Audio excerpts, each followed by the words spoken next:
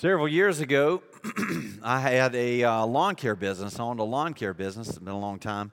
And so I had a few people that would work for me periodically, students and stuff. And one day, there's a new guy that I had hired, and so he came to work for us. And so I would pay, if you wanted to ride on the lawnmower, I would pay you less than if you wanted to weed eat. You know, I had this thing figured out. And so I would have riders that I would pay to mow, and then I would have people that I would pay to weed eat.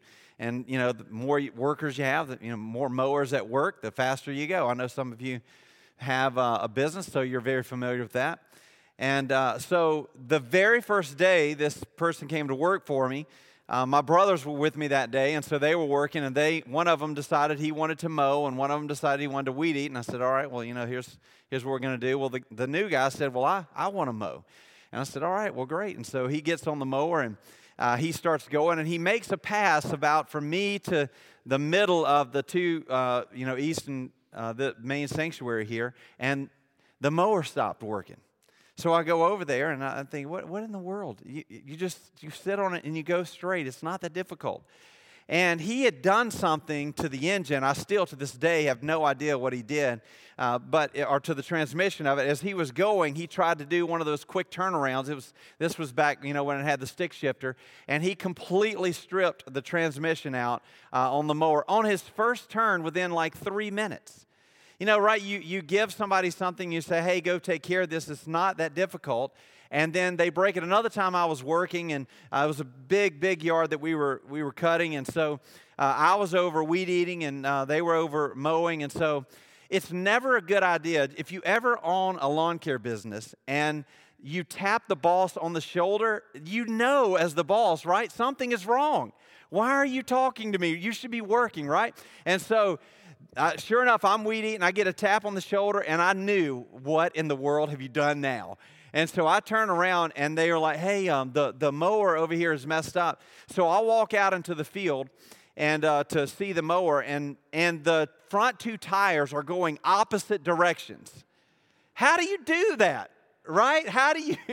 I couldn't do it if I tried to disassemble it, right? But, it's one of those things that I was like, I don't even know what to say to you right now. It's just, you were just supposed to mow. It's not that hard. As we get to 2 Corinthians this morning, I feel like Paul had that sense, right? Of, I just put you on the mower and just told you to go straight. It's not that difficult. But you've made it so difficult, and you've got all these outside things that are affecting you. And so what happened in Corinth, and so we went through 1 Corinthians. Well, now we get to 2 Corinthians, and there's been a little bit of, there's been several things that have happened in between. And so as we get into 2 Corinthians, we'll continue to learn that between 1 Corinthians and 2 Corinthians, there were some people who began to infiltrate the church. Now, Corinth was a thriving metropolis at the time. I believe about 80,000 people they believed to be in the city of Corinth at this time. And so this was a place that everybody wanted to be. Now, when there is a place everybody wants to be, so brings a variety of different people and ideologies. And so there were people that began to infiltrate the church that didn't actually believe the gospel. They didn't believe the things that Paul stood for. They didn't believe the way that Paul had planted the church. And so there is, and we'll get to it, an in-between letter where Paul wrote to them and said, you guys got to figure this out. And so here's this church that is supposed to be bustling with people that, God has done a miraculous work in their life, and yet they began to suffer for the things in which they believe. And so these people began to come into the church, and they say, hey, well, are you sure that the gospel is a gospel of suffering, right? Are you sure that bad things can actually happen to Christians? I mean, I thought you followed Jesus. Shouldn't all good things happen for people who follow Jesus? It sounds a little familiar to our culture today, right? The prosperity gospel, or the name it and claim it, to where we would hear people say, hey, if you follow Jesus, your life is going to be simple and amazing and problem-free. To which all of us that follow Jesus would say, not true, right? But the question that the world wrestles with, and I think oftentimes even believers wrestle with, is this: why do bad things happen? right? Why do tires on an axle go opposite directions? Right? Why do we get phone calls in the middle of the night that something bad has happened, that family members have passed away, or we get, the list goes on and on and on. Someone comes in and says, hey, after 30 years of working here, you have 5 minutes to gather your things and to leave the job site. I mean, we have things that happen to us in our lives all of the time. And yet we would ask the question, as the world would look from the outside and say, well, why? Why do bad things happen? Why does God allow these things to happen in our life? Why does God allow things to derail us, to discourage us? I mean, wouldn't it make more sense if, say, that only good things happen to believers and only bad things happen to people that weren't believers? That's what human logic would say, right? Because then what would happen? It would be, number one, it'd be very easy to discern between believers and non-believers, because you have people who are following Jesus, only good things happen. Oh, something bad happened to you in your life, you must not be following Jesus. But then the flip side of that is, would it be genuine to follow Jesus if only good things happen to those who follow Jesus? You see, these questions that we have, that we're asked, and maybe we even ask ourselves, is suffering a part of the plan? Or is punishment something that we receive as a suffering, that we suffer because we're being punished? And so the church at Corinth is really struggling with this idea. They're wondering, like oftentimes I think some people wonder, is the struggle to be faithful to Jesus normal? That when bad things happen, when difficulties arise, when we have troubles, as Paul mentions 9 times in the first part of 2 Corinthians here, when we have trouble in our life, what does that mean? Is this struggle normal? And so as we get into our text this morning, the first thing and the basis of our conversation today will be this, as we explore the first part of 2 Corinthians. Your most difficult moments can be your most defining moments. Your most difficult moments can be your most defining moments. If you think back in your life over the most difficult times that you've had in your life, those have been the most defining moments in your life. Moments to where you struggled beyond expectation. Maybe you struggled beyond ability. Things that happened that completely changed the way you see things, or the way that you experience things, or the way that you think about things, or the way that you believe things. When those moments happen in your life, those become the defining moments of your life. And so for us, as we think about things that happen in our everyday lives, every one of us experience difficulties. Every one of us have troubles and things that happen in our life. None of us are immune from those things. Following Jesus is not an exemption from problems. And so as Paul is talking to this church at Corinth, they're asking these questions about, well, why are all these troubles happening to us? Many of you know the story. Several years, there's many defining moments as I thought about, what is an example of that in my own life? Well, there's many examples of moments in my life to where things have been extremely difficult. And I can look back and say, you know what, that was a change in my life. That was a defining moment in my life. I thought back to early 2000s when we were expecting our first child, and then the child didn't make it. And so, we remembered experiencing that difficulty. And as I was preparing for the message, I was thinking about, well, what happened after that? And God reminded me of how things really changed in my life from that moment. That there were so many things that I learned from that and that God taught me in that moment, but that they changed. There was a life change for me after that. It was a defining moment. I thought back to when we moved away to Virginia and we were gone from family and friends, and we really, really struggled. I've shared that story many times, and that was a very defining moment in my life. I remember moving back and trying to figure out, God, where is it that you want me to go? What is it that you want me to do? How is it that you want me to follow you? What part of ministry do you have in store for me? Am I even supposed to be in ministry? It was a defining moment for me, but it was a very difficult moment for me. And we would all say the same things, that the problems that you face in your life and the things that you experience and the things that you go through, if you think about those moments and the difficulty of those moments, they changed you. And they defined who you are today. You see, Paul had come into town at Corinth, and Paul had preached the resurrected Jesus. He had preached about how God had sent His only Son to rescue and to redeem humanity, and, and how Jesus suffered and He died on a cross. And He did that to forgive those that were opposed to Jesus, those that didn't believe in Jesus, even his half-brother James, who didn't believe until after Jesus was resurrected. And he preached this Jesus, and God did an amazing work in the city of Corinth, in the church that Paul planted there in the town. And the community was changed and lives were changed, but as they began to look around and they saw the sin and the selfishness, and as we saw in 1 Corinthians, the sexual immorality, and they see all of these people that are living outside of Jesus, and it seems to be that they're flourishing. And then we look around in our world today, and we see most people not living for Jesus. As a matter of fact, Christianity has now become the minority. And we would say, well, how is it that their lives are flourishing in the midst of their sin? They began to ask the question, is this boring man named Paul the real deal, or is Christianity flashier than I'm really experiencing? Is the path that God intends for me to follow marked by simple daily obedience over a long period of time?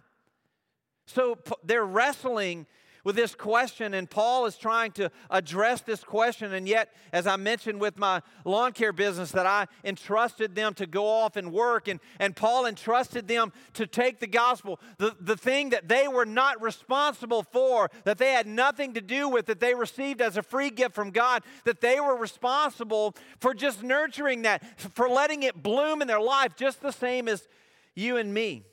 And so the Corinthians, as they began to look around at those who had infiltrated the church, were known by their sinful lifestyles. Remember 1 Corinthians chapter 6 and verse 9? Paul said, these people will not inherit the kingdom of God. And he gives a list of people. Their dependence was upon social standing.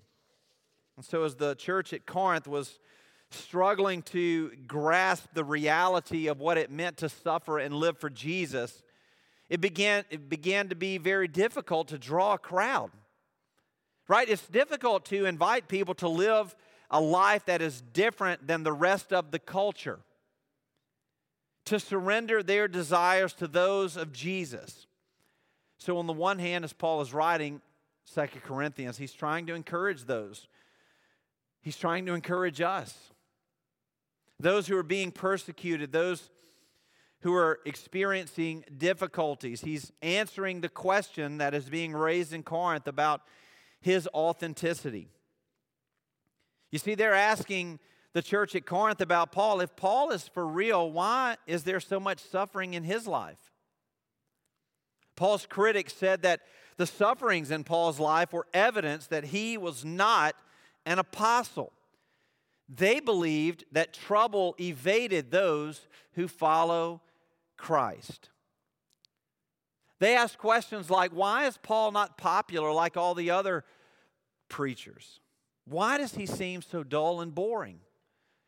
And so I find a little bit of irony in the beginning statement of Paul's letter here to the church at Corinth. And so we're going to pick up here in 2 Corinthians chapter 1, verse 1, page 1326. So let's pray as we look to God's word and ask God to give us understanding this morning. God, we simply bow before your inerrant word. God, we acknowledge, God, that your scripture is inspired as your word teaches us by your Holy Spirit. And so this morning we pray, Holy Spirit, that you would speak to our hearts. God, that you would help us to see and understand the things that you'd have in store for us. That you would move in our hearts maybe in a way today that you've never done before. That we would experience you God, in a way that you desire for us to experience you all times. So, Lord, this morning, would you give us eyes to see and ears to hear for your glory? In Jesus' name, amen. So the Bible says in 2 Corinthians chapter 1, verse 1, it says, Paul, an apostle of Jesus Christ by the will of God, and Timothy our brother, to the church of God that is at Corinth, with all the saints who are in the whole of Achaia, grace to you and peace from God our Father and the Lord Jesus Christ. So Paul is beginning here with a couple of things. I mentioned the irony of what Paul is writing. He says that, hey, you're questioning my apostleship. He says, Paul, an apostle, so right out of the gate, yes, I'm an apostle by the will of God, he says.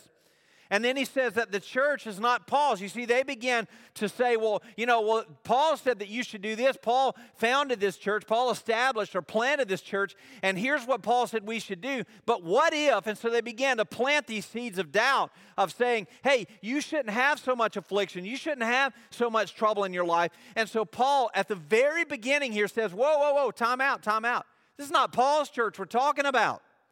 This is God's church. And so he says, to the church of God, that is at Corinth, with all the saints. And so then he continues in verse 3, Blessed be the God and Father of our Lord Jesus Christ, the Father of mercies and God of all comfort, who comforts us in all our affliction, so that we may be able to comfort those who are in any affliction with the comfort with which we ourselves are comforted by God. For as we share abundantly in Christ's sufferings, so through Christ we share abundantly in comfort too. If we are afflicted, it is for your comfort and salvation. And if we are comforted, it is for your comfort, with which you experience when you patiently endure the same sufferings that we suffer. Our hope for you is unshaken, for we know that as you share in our sufferings, you also will share in our comfort. Verse 8. For we do not want you to be unaware, brothers, of the affliction we experienced in Asia. For we were so utterly burdened beyond our strength that we despaired of life itself. Indeed, we felt that we had received the sentence of death. But that was to make us rely not on ourselves, but on God who raises the dead. He delivered us from such a deadly peril, and He will deliver us. On Him we have set our hope that He will deliver us again. You also must help us by prayer so that many will give thanks on our behalf for the blessing granted us through the prayers of many. And so Paul is addressing right out of the gate the very things that they are saying about him and the church at Corinth. You see, some of the Corinthian believers seem to be struggling within themselves. And so what Paul is saying is he's trying to address this issue of lordship for them. And he says that he wants the Corinthian believers to separate from their old way of living, not to embrace this infiltrated lifestyle that the society is pushing, and to embrace fully the ways of Jesus. You see, these naysayers have come in and they've distracted them from the things in which Jesus has called them to. And so these people, as they began to infiltrate the church, as we would say the same thing about culture today, as things began to infiltrate culture, what happens oftentimes, and this is very unfortunate but true, is that we don't do anything. And so what Paul is addressing here at the Corinthian church is that we would not just do nothing. You see, we see things in our culture all around that we would disagree with, that we would say that's against the Word of God, right? I mean, it doesn't take very long to look around and find many things that you would say that God is not for that is not what God intended to be. And yet what often happens for believers, unfortunately, is instead of declaring and standing for those things, we simply do nothing. And so Paul is calling to action the Corinthian church, that they would comfort those, that they wouldn't just stand idly by and say, well, that's just what it is, but that's not what I believe. But that we would celebrate the things that are happening, that God is doing, that we would press into those moments, as we'll talk about in a minute, and that we would be active in our faith. You see, he writes a letter to them between 1st and 2nd Corinthians that he refers to as the severe letter. He says, I wrote to you out of much affliction and anguish of heart, with many tears, not to cause you pain, but to let you know the abundant love that I have for you. And so Paul said, he wrote a letter to them. We don't have a copy of it, but he wrote a letter and said, hey, you need to straighten this up. Because this is not the gospel that I preach, that we founded the church at Corinth upon. You see, the most often response in our difficulties when we face troubles is to do nothing. To lock the doors, to close the windows, to hunker down, and to just wait for the storm to pass. But what we see is that when we choose not to do anything, we're actually choosing to do something. By ignoring the effects of our day-to-day decisions and the fact that many of these decisions oftentimes are affected or influenced by the values of the culture, the Corinthian church began to little by little be led astray. So Paul addresses this at the very beginning. See, I think Paul and the Corinthian church are asking the same question. I think the world today as well is asking the same question. Why do believers experience trouble? Where is Jesus in the midst of this trouble? And so I want to share with you a couple of things that we see from Scripture this morning. The first thing that I want us to see is that God allows circumstances in our lives to reveal Himself. Remember, our most difficult moments can be our most defining moments. And the circumstances that we experience in our lives are oftentimes God's way of revealing Himself to us. In verses 5 through 7, Paul talks about the afflictions that he suffered and the sufferings that he experienced. And these sufferings were a result or a consequence of his relationship to Jesus. Paul makes that very clear. He talks about these troubles or these pressures that he experienced. And he writes about those 9 times in 11 verses. You see, in the midst of these difficulties that Paul was in, Paul was not looking for a way out. Paul was looking for a way in. And for us, oftentimes, as we choose sometimes to do nothing, maybe oftentimes to do nothing, when we choose to do something, we try to find a way out of our problems. How can I not experience this anymore? How can I be outside of this? How can I move on from these issues? You see, the Corinthian church had people who came in and they began to question pursuing Jesus at the expense of personal sacrifice and difficulty. In other words, following Jesus shouldn't cost you anything. That's what the culture's saying. Following Jesus shouldn't be difficult. You see, what they were doing is they were redefining who Jesus is. We see that today, a continual effort to redefine who Jesus is, or to seek the world's version of Jesus.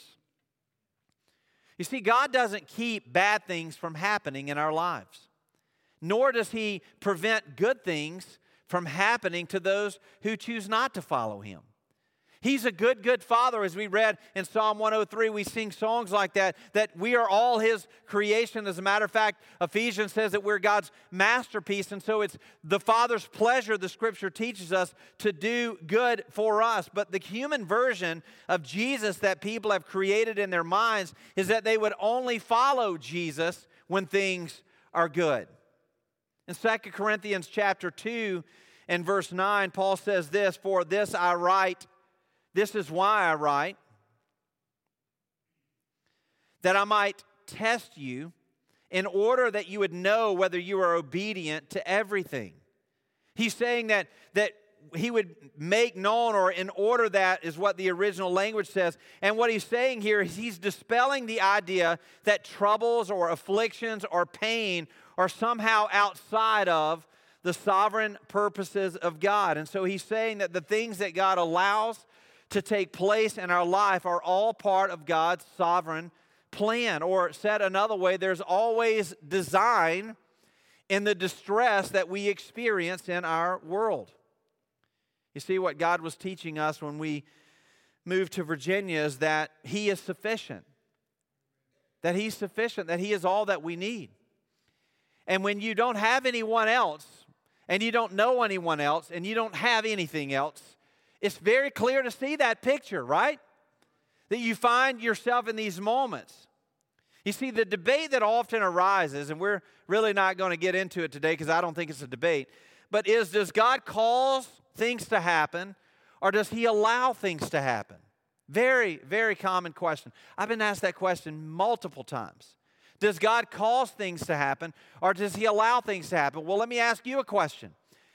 Is the result the same regardless of cause or allow? Something happened, and we want to rewind and say, well, wait a minute, time out. Let me approve of your actions, God. Did you cause that to happen, or did you allow that to happen? It still happened, right? And so what you have to dig in deeper on that question is, the real question, and that question is, do I actually believe in sovereignty, right? Do I believe that God is in control of allow and cause? Because the result is still the same. And so the circumstances that we experience, God is using those things to reveal Himself. In Acts chapter 16, many of you just read this in D group. This is what the Bible says. It says they went through the region of Phrygia and Galatia. And it says that being forbidden by the Holy Spirit to speak the word in Asia. Now, when they had come to Mysia, they attempted to go into Bithynia, but the Spirit of Jesus did not allow them. So, passing through Mysia, they went down to Troas. And a vision appeared to Paul in the night. A man of Macedonia was standing there, urging him and saying, come over to Macedonia and help us. And when Paul had seen the vision, immediately we sought to go into Macedonia. Now Luke is writing Acts, and so you see he goes to the personal here. He says, we sought to go into Macedonia, concluding that God had called us to preach the gospel to them. Now, why is this relevant? What does this mean? So as Paul or Luke is writing about the missionary journeys of Paul, he says, hey, we were going to go into this area of Galatia. Now, you're familiar with Galatia, right? Galatians, right? Having been forbidden by the Holy Spirit to speak the word in Asia. And so the Holy Spirit is directing Paul and his team where they're going. And so because of this redirection to Macedonia, Paul ended up moving into Europe with the gospel. And what did he do in Europe? He planted the church at Philippi, he planted the church at Thessalonica, and he planted the church at Corinth. In Acts chapter 18, it says, after this, Paul left Athens, and look where he went, to Corinth.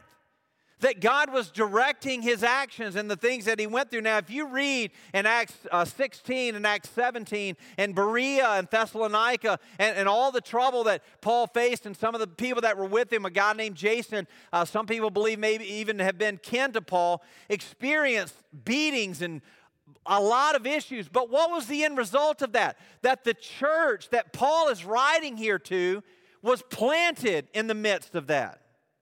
You see, time after time, Paul is beaten, he's run out of town, and he's ridiculed. He speaks of all sorts of troubles that he encounters, and yet, if Paul were to stand before us today, he would say that he's absolutely grateful, and he would do every second of it again. And that you and I would be grateful for the reality of what Paul did because of the work that God accomplished in those moments. You see, Paul's defining moments were some of his most difficult moments in life. One of the paradoxes of Christianity is that the grace of God is most keenly experienced not in the best, but in what seem to be the worst of times. Right? That when you experience the grace of God, which, by the way, is getting what you don't deserve, when we experience this grace, isn't it in the worst times of our lives? The times in which we don't feel like we can go on, the times where God uses someone or something in our life to remind us of who He is and what He is doing. God was teaching the Corinthian church here, God is teaching us that He is present in our difficulties.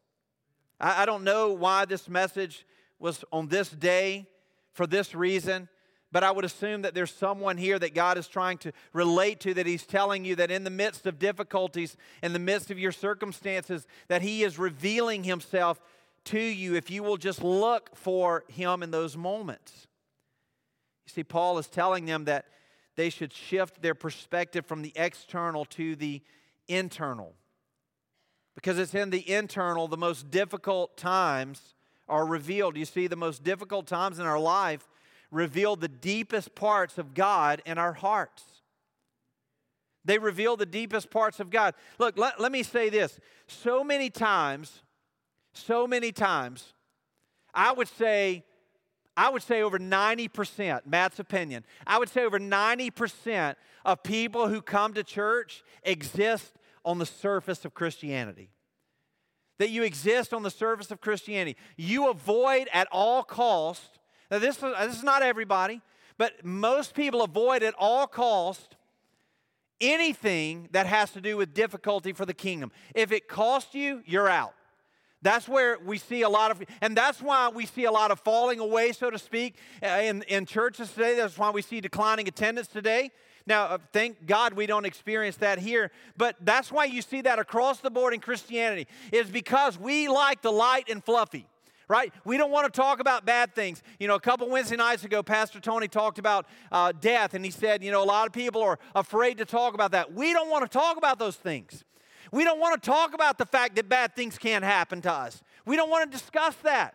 But I can tell you from my own experience that the very deepest parts of what I know about God happen in my most difficult pain. When moments where I didn't think I could move forward, when moments where I wrote off people that I didn't want to have anything to do with anyone, it was in those moments where God did the most work in my heart. Look, when you get to the bottom of the barrel, so to speak, when you don't have anywhere else to look but up, you look up. But if you always avoid getting to the bottom, you're never going to look up. It's the deepest parts of God. So what am I saying about swimming in the shallow end? I'm saying move to the deeper end. Move to the deeper end. What is God calling you to? Pursue hard things in your life. It is in those difficult circumstances that you actually meet God. I remember years ago I was preaching a message, and after the message was over with, this lady came to me and she said, "Preacher, I thank you for the message today." She said, "You put the cookies on the bottom shelf." And I thought, is that an insult or a compliment? Right? So what she was saying is, you make it easy to understand. It was simple. And the gospel is simple. It's very simple. But the deeper parts of God, the things that we come to know about God, are through experience. They're not through classroom knowledge. In 2 Corinthians chapter 1, in 2 Corinthians chapter 1 and verse 3 and 4, this is what Paul said. Remember here earlier, he said, "Blessed be the God and Father of our Lord Jesus Christ, the Father of mercies and God of all comfort, who comforts us in all our affliction, so that we may be able to comfort those who are in any affliction with the comfort with which we ourselves are comforted by God." That's a tongue twister, right? But here's what I want you to see in that. There is no comfort without affliction, right? There's no comfort without affliction. How can you be comforted if you're not afflicted? Paul wanted his hearers to understand that the merciful Father is the author of all possible comfort and consolation, that there is no enduring comfort apart from Jesus Christ. Paul did not bolt from his circumstances. He didn't curse God for his circumstances, but he patiently endured those circumstances and found God energizing him in those circumstances. You see, comfort only comes to those who were afflicted. If you're not afflicted, you don't need comfort.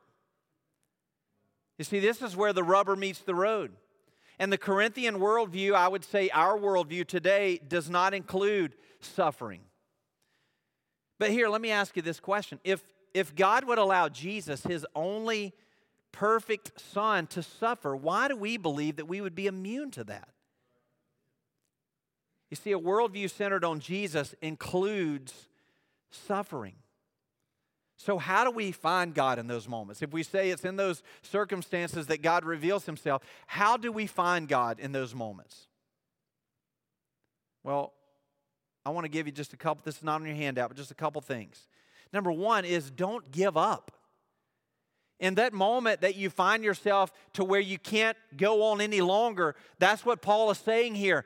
Raise your hand, reach out, find someone that can comfort you. That's what the body of Christ is about, so that you would not give up in those moments.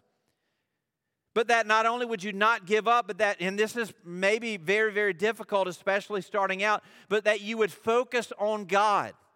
Because here's the deal. I would guess that the majority of the troubles that we experience, certainly what Paul is experiencing here, is relational, right? I mean, especially in the South. But relational, right? That you have problems, somebody did something to you, you did something to somebody, some situation, something happened to someone that you love, that it's relational, these situations that happen. And what most often happens in those circumstances of difficulty for us, we focus on people instead of on God. And so what I'm telling you not to give up, how do you not do that? That you focus on who God is and not on the person or the circumstance that people are involved in. So oftentimes we want to blame God for people's actions, or we want to expect from people what we can only receive from God. Let me say that again, because I'm telling you that I've done this, okay? That so oftentimes we want to blame God for people's actions, or we want to expect from people what we can only receive from God. And so in our own lives, what we have to say is, no, who is God in this moment? Focus on God. How do you focus on God? So don't give up. Focus on God, not people. How do you focus on God, not people? You serve. You serve. Because when you're serving, you know what you're not thinking about? Your problems. Your focus is external. It's not internal. So you begin to focus on the things outside of you and not in your own situations. And these things that God reveals himself in these circumstances. Number 2, we see that it is in these circumstances where our dependence is exposed. It is in these circumstances. You know, Paul didn't say, when he writes 2 Corinthians here, he didn't call out the names of those who were calling him out. He didn't respond with carnal responses. That's our tendency, right? When relationally, when we have issues, is we want to address the person. Paul didn't address the person. Paul addressed the issue. And so in the midst of this circumstance, in the midst of this difficulty, what Paul is doing is he's exposing who he depends upon. You see, in those moments, tension is present, right? When you have difficulties, when you have troubles, when you have problems, financial problems, relational problems, spiritual problems, there's a lot of tension in those moments. And a lot of people don't do well with pressure. They don't do well with pressure. And so in those moments, don't shy away from the tension. Don't shy away from the tension that's present. Several years ago, I had a disagreement with someone. It was quite the disagreement. And we were at odds. And, you know, there was an offense that took place, and I was very offended by it, and it bothered me. And so we couldn't come to resolution. And we had this disagreement, and so when I would be around them, the tension was very high. You ever been in that situation where the tension, you can cut it with a knife, right? And so the tension was very high. Now, here's what our tendency is in those moments: to avoid those people, right? Stay away from them.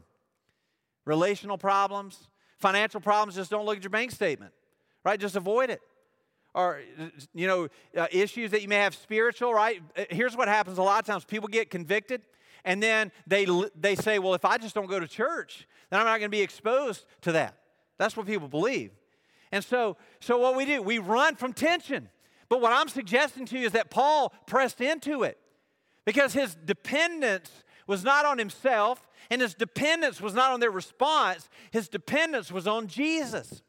And so in that tension, what do you have to press in? And so the tension when I was around that person was very, very high. And I had to guard my words. I had to be very careful what I said and how I said it. But you know what that tension did? It had to be resolved.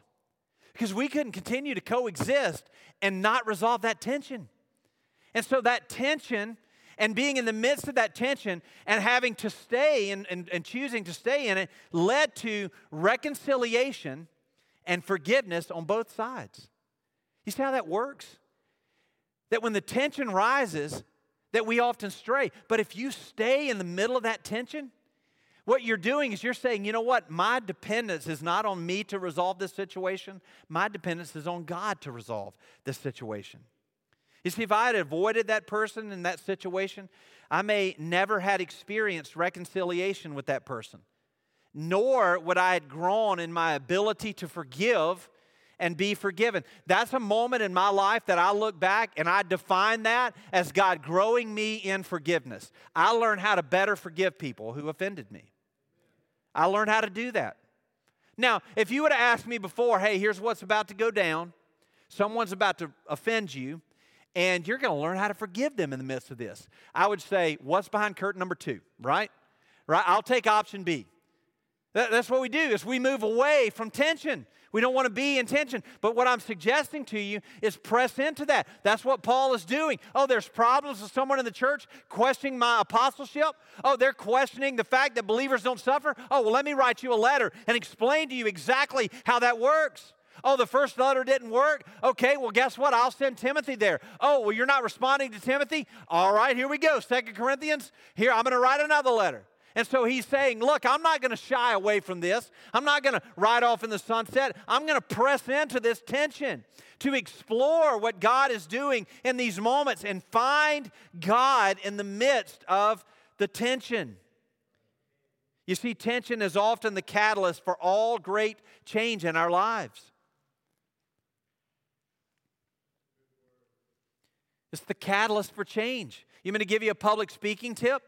When you have to stand in front of someone and your nerves, your heart is beating out of your chest, cough. It helps a lot.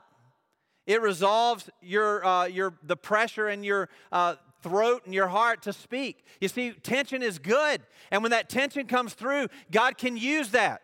A lot of you are coughing now because you're nervous, right? It's the catalyst for great change. When you have that tension, when you experience, these are the moments. Think about this. I want you to zero in here. These are the moments in which God does the greatest things in our lives. See, I don't shy away from tension. I'm not afraid of confrontation or tension. And sometimes that's hurt me, but most of the time it helps me, right? And so I don't shy away from that. And it's in these moments that God does phenomenal things in our lives. The moments that are the most tense are the moments right before a breakthrough. They're the moments right before a breakthrough. Think about when you got saved, the tension of that moment, right? You were on the cusp of eternity. Preachers joke about the white knuckles as you grip the pews, or your palms are sweating, or whatever may happen. I remember the day that I got saved, February the 4th of 1998. I remember that internal battle in my heart, and my flesh was saying, hey, we're good, and my spirit was saying, hey, we're not good, and God was drawing me to himself. There was great tension in that moment. And it was right before I stepped into eternity. Great things happen with tension. Maybe right before you speak with someone, maybe you're going to have this confrontation, or you're going to have this conversation, and you hope to resolve a situation, and the tension is very high before you have that conversation. And then guess what? When you press in, when you have that conversation, there's resolution, and great things happen. When you have to wrestle with what you believe to be true, it is in those truths that are forever cemented in your heart. You see, when we moved to Virginia, I had to decide in that moment, is God enough? And the answer is yes. And when he becomes enough in your life, he will always be enough in your life, because you've experienced him that way. There's no great story without strife. You have to press into the tension. And you have to say, God, in this circumstance, we don't have the time today, but it's fascinating that you read the very beginning here. It says, Paul, an apostle of Christ by the will of God, to the church that's in Corinth with all the saints who are in grace to you, Paul says. And then look at the very end.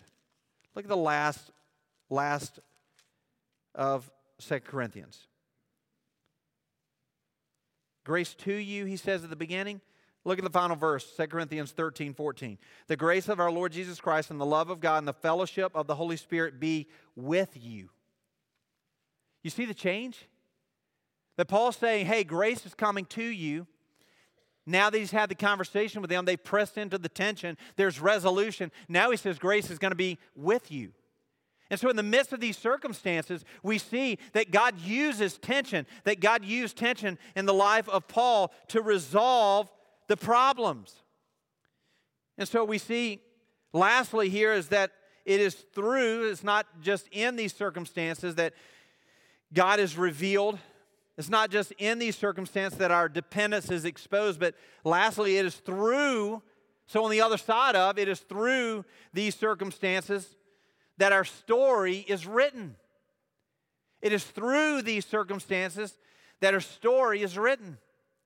Here's how C.S. Lewis writes it. Fascinating. This is what he says. Nothing that has not died will be resurrected. Nothing, think about that. Nothing that has not died will be resurrected. There has to be death for resurrection. And so through these circumstances, our story is written. So what does that mean? Well, for some people, that means that you need to die to self.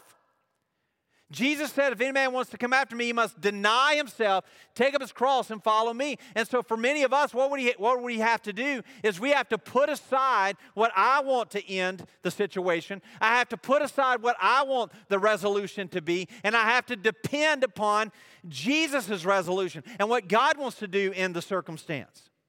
Paul said in Galatians chapter 2, verse 20, I've been crucified with Christ, and it is no longer I who live, but Christ who lives in me. And the life I now live in the flesh, I live by the faith in the Son of God who loved me and gave himself for me. Paul is saying, look, it's not about me.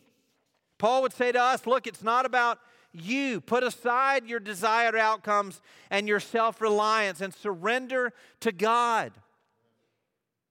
You see, for us who have children, we raise our children to be less dependent upon ourselves. We want them to be independent, right? To grow up and to be more independent, right? It'd be weird if you're brushing your 18-year-old's teeth. That's just strange, right? We want them to do it yourself, right? You can feed yourself. You can take care of yourself. You're old enough to, and so we raise them to progressively be more independent. But God is the opposite. He raises us as his children to become less independent and more dependent upon him. So Paul is saying here that this affliction that the Corinthians are experiencing is to make them rely on Jesus. So I know that at this moment you'd say, but you don't know my situation. Or I'm not forgiving them. Or I can't make it through. You don't understand.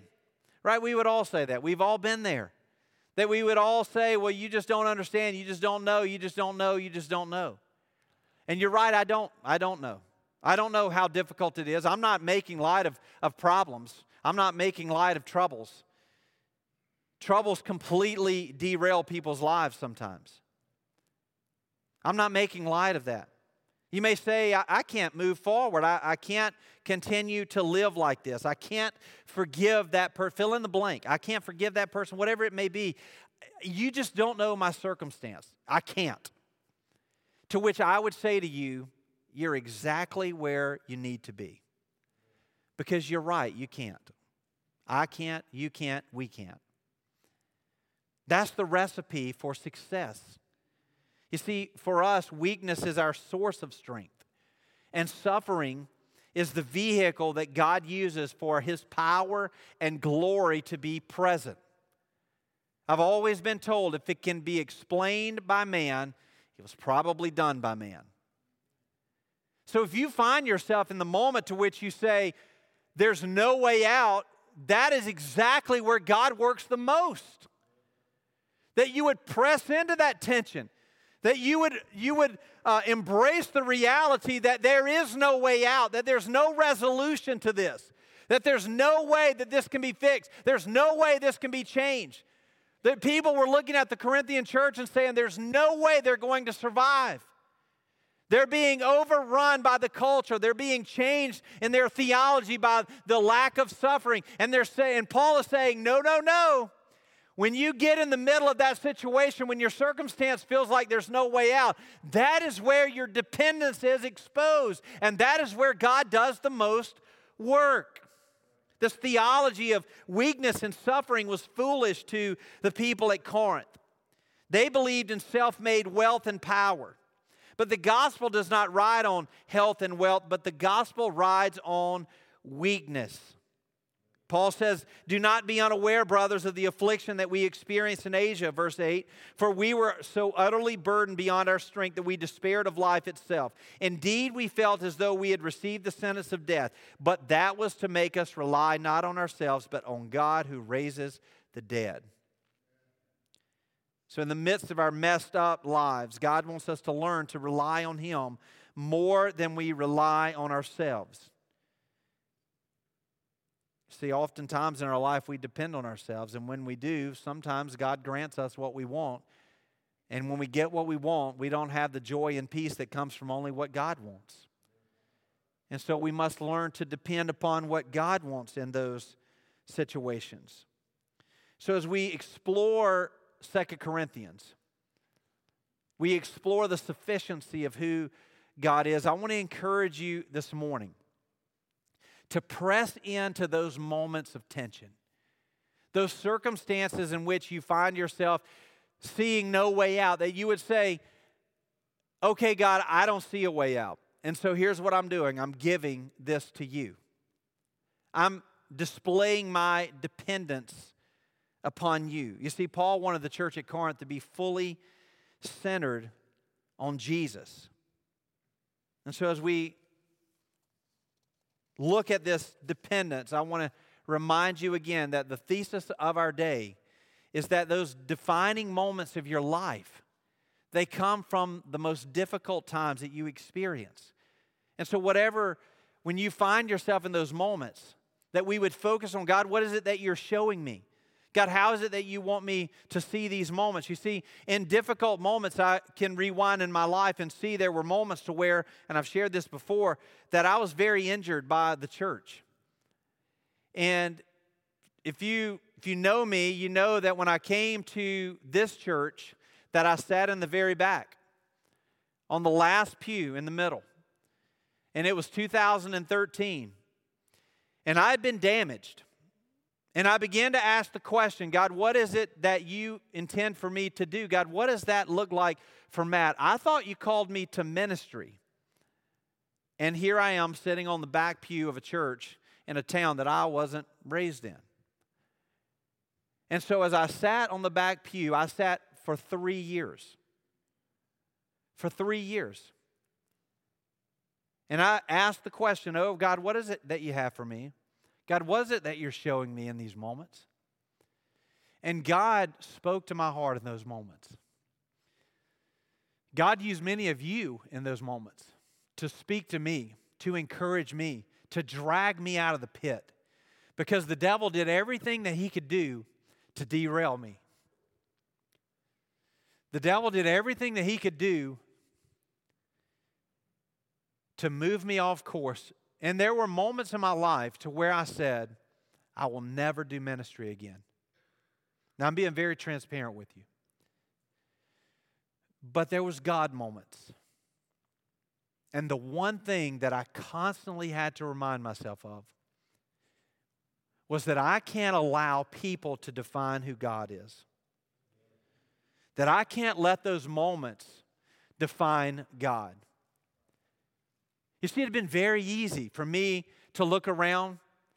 And what I had to do is I had to say, you know what? It wasn't the church that hurt me.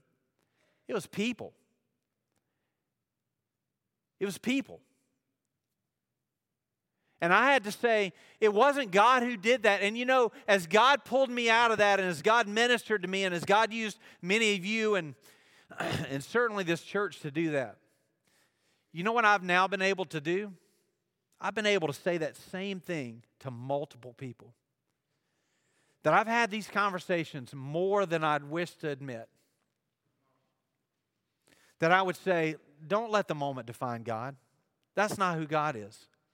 And then I can share my story of how God pulled me out of those circumstances. Thank God that He put people around me to comfort me when I was afflicted. Thank God that He kept my eyes on Him. Notice I said He kept my eyes on Him, right? That He kept me focused on who He is. So look, I've been in the valley. I've been in the valley. And God had people in the valley to bring me out. And I want to tell you this morning, if you're in the valley, that God's got people in the valley. And that God will bring you out of the valley. But you have to depend on Him. Don't shy away from it. Press in. God, as we bow before you this morning, God, it is so good to be reminded